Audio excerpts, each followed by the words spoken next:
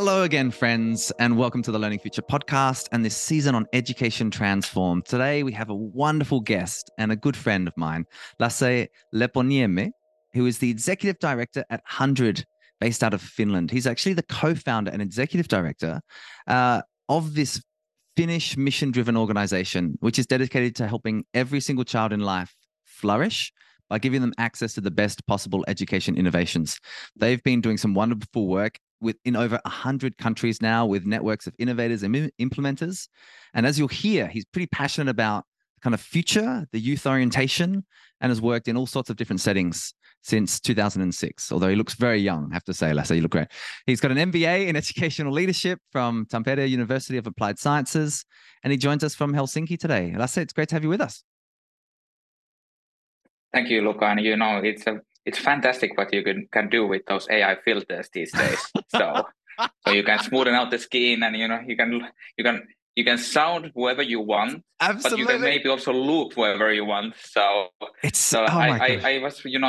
was wondering, should I go with a frog face or rabbit or something? But let's keep it as it is.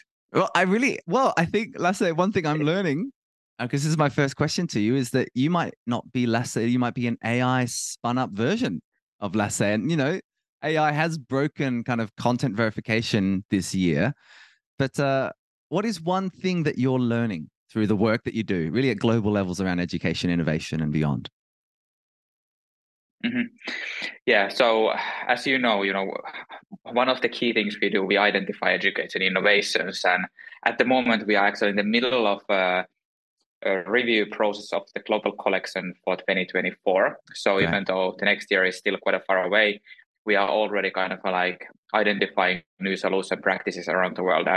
And as we were discussing before the call, it actually is very much trending at the moment, like what you can do with AI in the field of education. Yeah. And then the second big piece, which has been remaining for the last few years, is the well-being of students and teachers. So I think like those are kind of like the key things we are looking with our education innovation research at the moment, and then how you combine those things with different things. So we are, for example, in Bangladesh, we are trying to identify edtech solutions that work in well-being, and together with the Finnish gaming company Supercell, we are actually looking gamified curriculums. Interesting. So how you can not only have a single, play-based application or game intervention for the learning, but can you actually gamify the way the school operates and how that will affect the learning and the whole school community? So those are some of the new things we are having on our plate at the moment, and let's see what comes out of those. Right, it's fantastic. I really do love the work of HundrED, and I think the way that you've thought for a long period of time. And this season, as you know, is in collaboration with the Salzburg Global Seminar, of which we're both fellows, and it's on education transformed, kind of in like a past tense. And so I wonder, with what you're seeing around the emergent themes, what does this idea of a transformed education really mean to you, as opposed to maybe like an improved education or like more iterated? What's that kind of mean for you as an educationalist, for you as someone that is really at the forefront of this education innovation space? Yeah, I think like all of this started maybe 5 years ago. Yeah. So that is the moment when I remember hearing for the first time somebody using transform as a way to describe what we should be doing for education. And I actually quite a lot like the word, because if we are thinking about reimagining or kind of like somehow completely like blowing up the existing system and then building it back better, in many cases that is just not possible, but when we are transforming something, we are taking the existing elements, we are somehow modifying them, we are improving them. We might be, letting something go and then picking up something new, but eventually, like, we are still saying that the purpose of the education remains as important as it has been. We don't have to reimagine that, but we can kind of like improve the ways how we operate or how we help students to learn. And that's kind of like how I'm approaching the transformation discussion. And then when we work with the global education innovators, something that I'm actually quite happy to see around the world, many of these education providers, ministries, other kind of governmental organizations are now discussing a lot more about the multidisciplinary subjects like creative thinking, social emotional learning, media literacy, and those are not anymore seen as a competing elements within the curriculum. They are seen as a complementing elements for the traditional subjects, and we are starting to understand that as the AI is shaping the way how we operate, how the societies are changing, we have to be building those new skills and competencies to the students so that they can, succeed in the future work life and personal life. Yeah, mate. There's a lot to click on there, but I want to just bring us back to one thing you said before, like the idea of letting some things go, because clearly the work of 100 and it's looking at the kind of the emerging future, which are these innovative models across all contexts, low income, high income, majority world, minority world, etc. What are some things that, in your view, because you could almost have like an anti-100, right? Get this, which is like legacy practices that so we reduce every year 100 solutions from the world. Yeah, well, from the past should no longer be taken. Wouldn't that be an interesting counter? Do you know what I mean? What are some of the things when you clearly see what's emerging? What do you think we need to let go of across our education systems? Mm-hmm. That might be actually the most difficult conversation that everybody is trying to avoid in the field of education. So, for example, every time we are part of the curriculum development discussions, people are always saying that, and then we need to add this, but nobody dares to say, but actually we have to take something out.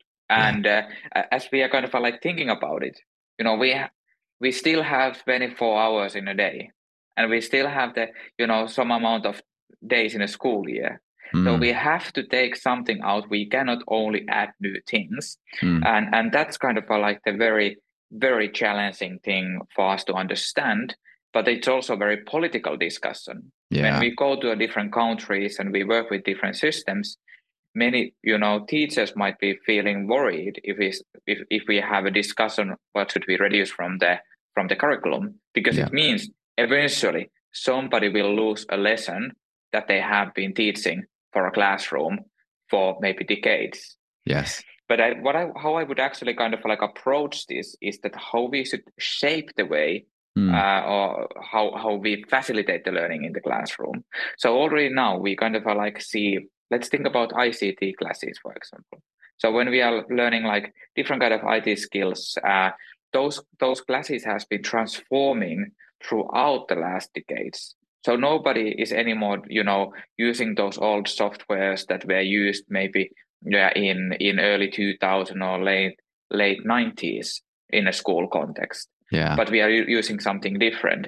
So in a similar way, we should be modifying the content we are having in our curriculum. So now when we are, for example, approaching, if we kind of keep talking about the AI, we should be maybe adding stuff how you can use AI in a mindful way to support you learning and support you doing the work you should be doing, because all of us most likely will be using some kind of AI solutions to support us and help us to navigate through our professional and personal lives in the future. Whether it's the Google navigation in your phone or something which is using the data to create the most optimized route for you. And we should understand how those things work. But then what we should take out of the picture is maybe how much it makes sense to learn something by heart, how much it makes sense to use a lot of time to kind of learn very deeply some existing solutions or applications or this kind of technical languages, or would it make more sense to trying to understand how these things have been created, what are the structures behind of those, and for sure we need to have those basic skills also in the future. We cannot kind of skip literacy skills or numeracy skills. But then are we able to change the way how we learn those skills? That's the interesting thing for me, because it might be so that we are able to accelerate the learning, or maybe we should actually pause on Mm, some things or some kind of learning situations more. For example, when we are learning socio-emotional skills. yeah. Um, and actually, a concept I was discussing with one of our 100 innovators, Deepak Ramola from Project Fuel, Mhm. and he said something interesting because in a startup world, in an innovation world, we often talk about MVPs, Yeah. minimum viable products. And Deepak was saying like, I have been creating a new way to approach MVP, and for me, it's these days most valuable pause. And I think like when Ah, we are very, busy in our lives, I interesting. think like something that we should be kind of like learning is to have those pauses. How we, stop for a moment and we think, and if I would need to add something to the curriculum, maybe that is a skill I would like to kind of like underline the importance of it, because it also helps with the emotional and well-being. Oh, Lasse, where do we start with that answer? I look, man. Well, first of all, ICT I class. changed the whole question and answered, whatever I wanted. So No, mate, it's fine. this was like It's Tony fine. McKay's case facilitation for a panel discussion where he was Yeah. saying like you can answer to this question or any other question you were thinking about. No, mate, it really, there's a lot of powerful themes there. Let's start with the pause aspect, because I'm a big fan of Andrew Huberman in the Huberman Lab, and he's a neuroscientist at Stanford. And he really talks about the power of pause. Even a 10-second pause in the middle of a learning activity kind of gives your brain time to catch up and then like the dendrites in the neural pathways, the neurogenesis that's going on in your brain to actually map. And yet, so rarely do we find space to pause anymore because we'll fill it with entertainment or with information, or we just get our phone out. You know, there was a time, I think you and I are both old enough just to remember when, you'd be standing in a line for something and you would talk to the person next to you because you were present to the kind of Why world in not? which you're in. Yeah. Whereas now, yeah, why not? Whereas now you're talking, but to people, connecting with people all over the place. And it adds something, but it removes something. And this most valuable pause idea is so interesting, not least of all because of the open letter, of course, that was written by a lot of the AI researchers. We're recording this in May, and AI, of course, is exploding around us. And they said we need to pause AI development for 6 months so we can work out the ethical frame. Now, I'm an optimist, but I'm not optimistic that that's going to take place. This idea of the pause is a really beautiful way to think about the purpose of schools and the purpose of education as being kind of truly human centered. And your piece around, yes, literacy and numeracy, but how they are learnt and the kind of the art of learning, not just the science of it. You know, like Hmm. that's what I'm Yeah, really and curious how about. do you make that personalized? How do you make it personalized for the students, but also for teacher? And that's also maybe kind of Mm, like another aspect that we don't talk enough, in my opinion. We yeah, talk a lot about personalized learning, and we yeah, kind of like see that that's something that should take place as a part of the learning facilitation and the process of learning.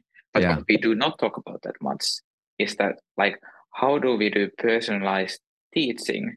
Uh huh. Because as much as the students are having, their own um, ways of learning, so do the teachers have, and so do teachers have the most efficient and great ways to facilitate the learning process.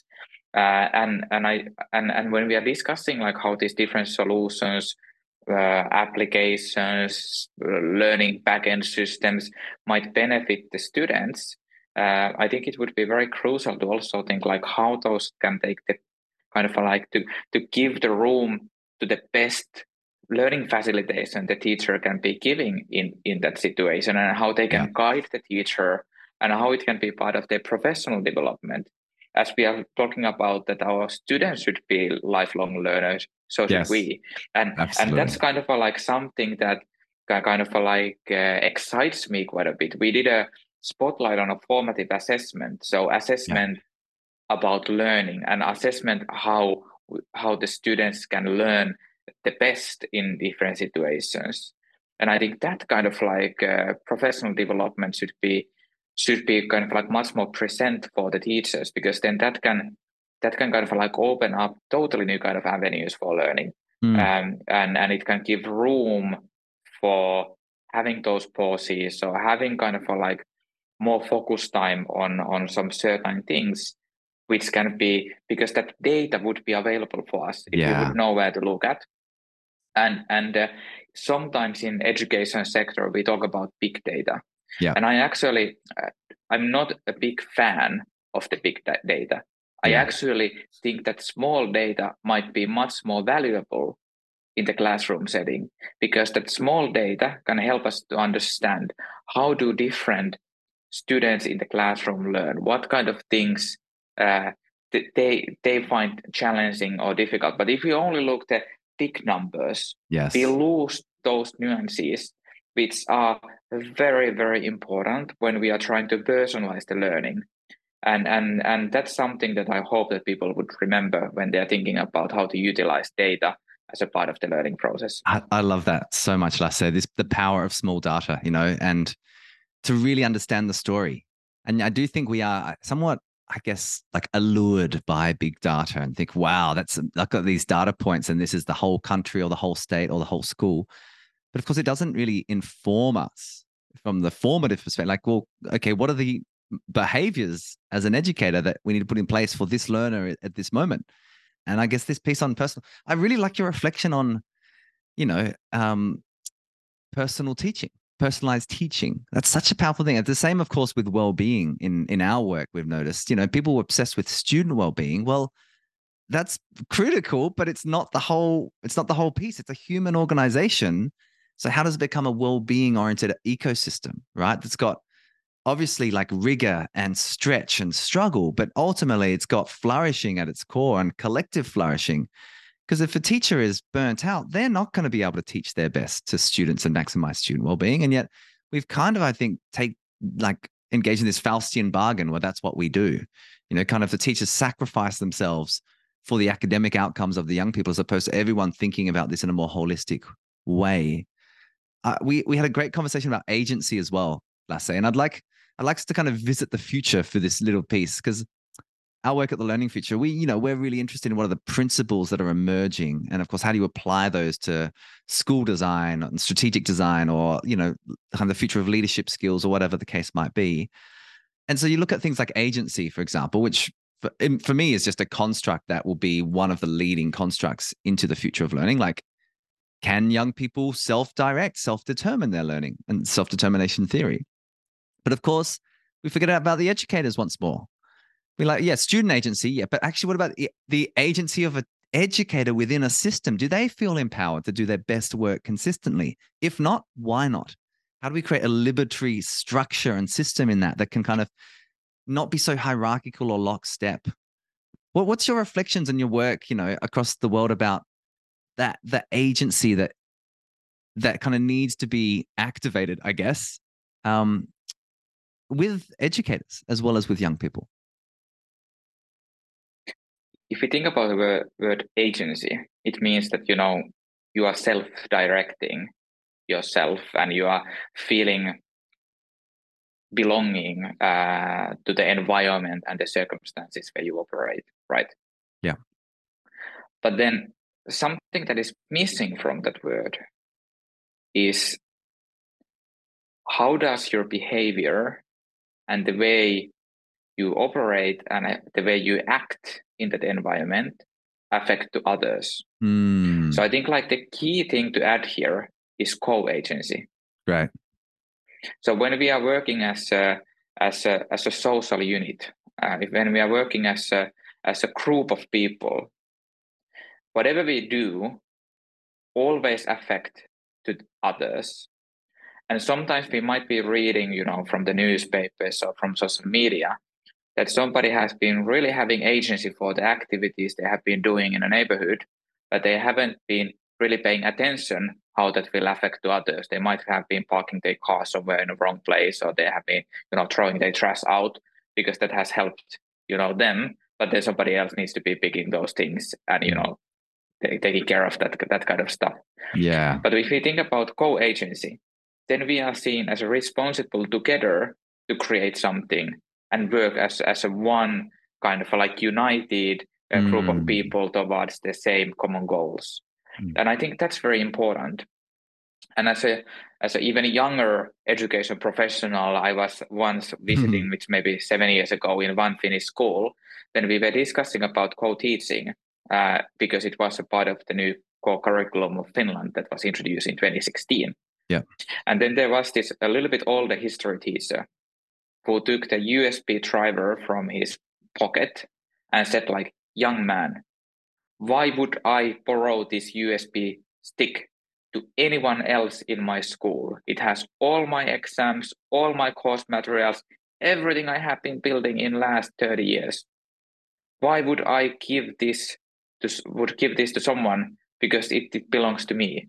And it kind of like really clearly underlines that, like, how in this kind of like, if this is the culture you are having, it's very challenging to create a sense of belonging, working together, and introducing even a teamwork. If everybody are so afraid of giving something out that they have been creating and hoping that in return they might be actually receiving something that they would not know how to do.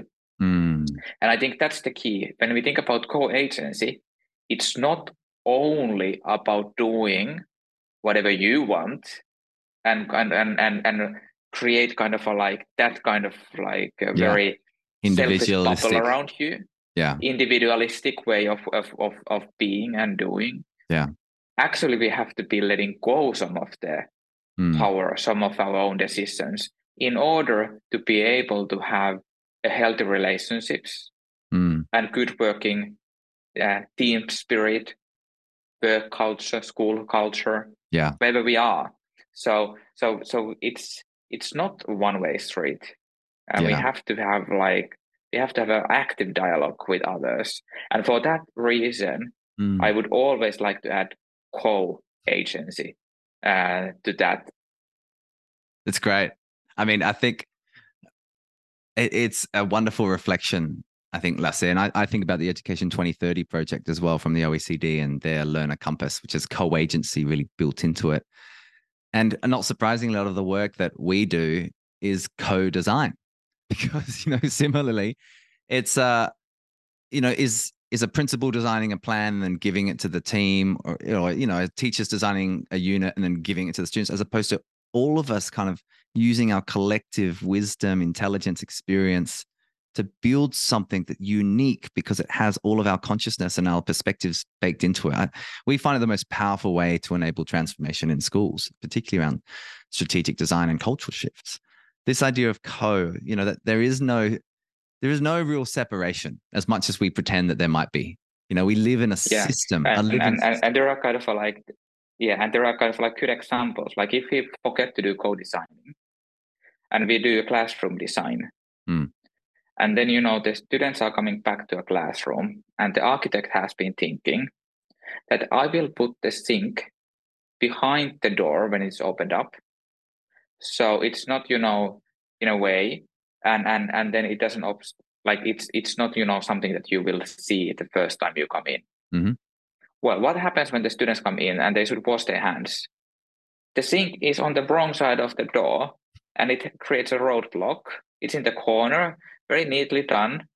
And then, there is no way the students can easily go and wash their hands because they will be colliding to each other and then half of them don't wash their hands. If you would be putting the sink on the other side of the door, you open up the door, students come in, they wash their hand and they go to their seat. Beautiful. And all washed their hands. And it's like a one very small kind of like a design fall from the user perspective, which could have been solved in 5 minutes if there would have been co-designing for the room. So this kind of like the very small things can change a lot how well the school operates or the learning environment operates. And for that reason, I think like the co-designing and co-whatsoever is extremely important so that we would be more open to have these discussions and kind of like creating ways that work for the end user or for the student in the best possible way. Fantastic. Lasse, it's such a tangible example. And I think that language there of like design features in a physical space, I think it's really, it makes it so practical for all of us. We can imagine the problem and the solution. And so, because I think you're so well placed and you really are mapping and elevating the kind of leading innovations around the world in education. If we're sitting down having this conversation as older men, hopefully still fit and able as we are, or whatever, in say 2036, 13 years, someone starts school this year, they graduate in that year, for example. What do you think some of the design features are of education systems? What can you imagine if we have this education transformed reality as one of the scenarios, maybe the preferred future in our view? What are some of the features of education systems? Like what's shifted? What principles underlie, and I'm thinking back to your idea of co-agency being one of the features of that new system, right? That's been designed, the kind of minimum viable system, right? Or the most preferred system, the MPS, whatever the language might be. What would you say to that? My hope and dream is that the grade levels would disappear. So when we would go deeper to personalized learning and teaching experiences, potentially we could see different kind of ways to grouping the students and their competencies in different fields. And then the school could be more flexible as the world is more flexible and the way how we work is coming more and more flexible at the moment. Yeah. So why couldn't school be flexible as well? So what that could mean is that, like, for example, we have a lot of talking about inclusive learning at the moment, and we think like, how do we should kind of like have the special learners as a part of the normal school communities, how we should kind of like do all of that. And there has been very heated discussions about that in Finland. And sometimes I'm thinking like, what if the way how we are trying to do this is completely kind of like broken for the future world? What if we would kind of like be able to kind of like think somehow creating the students or kind of like putting them into right learning pockets in different ways? Like why we have only one learning pocket, which is called grade 2 or grade 3 or grade 4? Yeah. What if that could be divided on a different levels so that the learning could happen in more collaborative environment, and at the same time, allowing the students to create their own social circles and find the friends from the school community? Why do we trap them in a way to those grades? And then we think that this is the way how the learning should happen, because it's just something that we have created, a decades ago, that we think like during this year, these are the things I should be learning.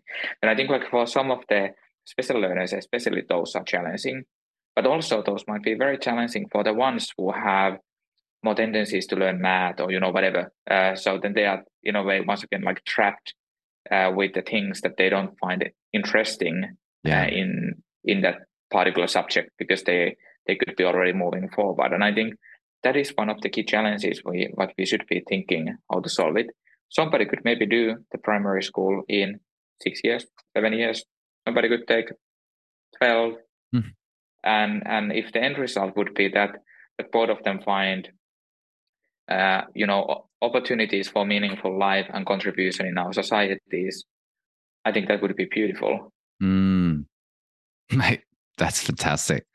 I can really see the vision. I mean, and I think if we go far enough out, this idea that a humanized education would mean every human is seen as irreducibly unique and therefore kind of beyond categorization. And it's interesting how small versus big data come. It means that small data and qualitative data would be so elevated to say this is the qualities of this human being. and they are ready for this level of instruction. I think AI will, if we design it properly, kind of enable us to do that well. But yeah, even the whole idea, will we even have school in 2050? That's a really provocative question. Or will we have these different types of hybrid learning environments or global giants, or will there be a return back to that which is most human? I mean, if you think pre-industrial era, we used to Mm-hmm. learn, we used to learn in multi-generational ways, intergenerationally. There would always be the elders with the young ones, and then the kind of adolescents, and everyone would kind of be in this learning situation in a village setting. And we've kind of now what we've done is say, okay, well, let's take all the young ones, let's put them all together and try to stop them from killing each other in some ways, do you know? Or let's get them all kind of learning with each other, as opposed to like the mentoring, the growth. And I feel like there's a really powerful insight to that. Well, mate, I look forward to. Yeah, and if you think about like the learning environment Yeah. designing at the moment, so at least what we are seeing is that like that starting to happen in some ways. So we might be seeing, for example, kindergartens which are created in the same building with the senior housing. Yeah. So then Yeah. you're kind of like having more of that like intergenerational collaboration, or it's easier to organize. Or we are seeing like Mm. some community spaces are brought to the same buildings with the schools. So it provides like more possibilities to do something with the families and have the parental engagement as a part of the like a there's a natural element of the learning community as well. And I think like all of those are needed.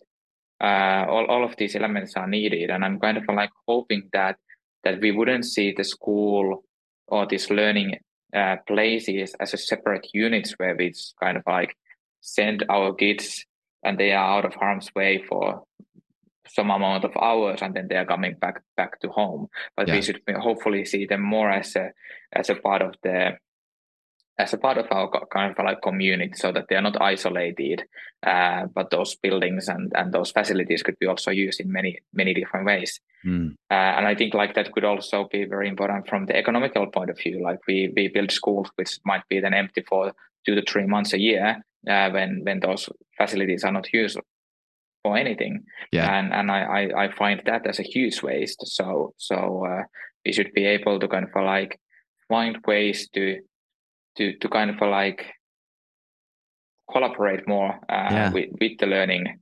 organizations and the campuses and all of that. So that those could be part of our everyday lives in different ways. I love it, Lasse, and both you and I quite connected to kind of the frame of learning ecosystems, and I really think one thing that is guaranteed is a shift away from the school as a single institution where you go from 8:30 to 3:30 towards the side of a full learning ecosystem that's informal, non-formal, like life wide, life deep, lifelong, different communities coming in, like a kind of a co-working space hub, like, really redesigning that. And these learning precincts that we are seeing kind of being built out across the world, not just in the startup space, but in the educational space. Would it be interesting? You go to kindergarten and then you end up in the old folks' home, that's across the road, and you go, and that kind of becomes much more of a village cyclical orientation, I think, to the arc of our lives and our contribution.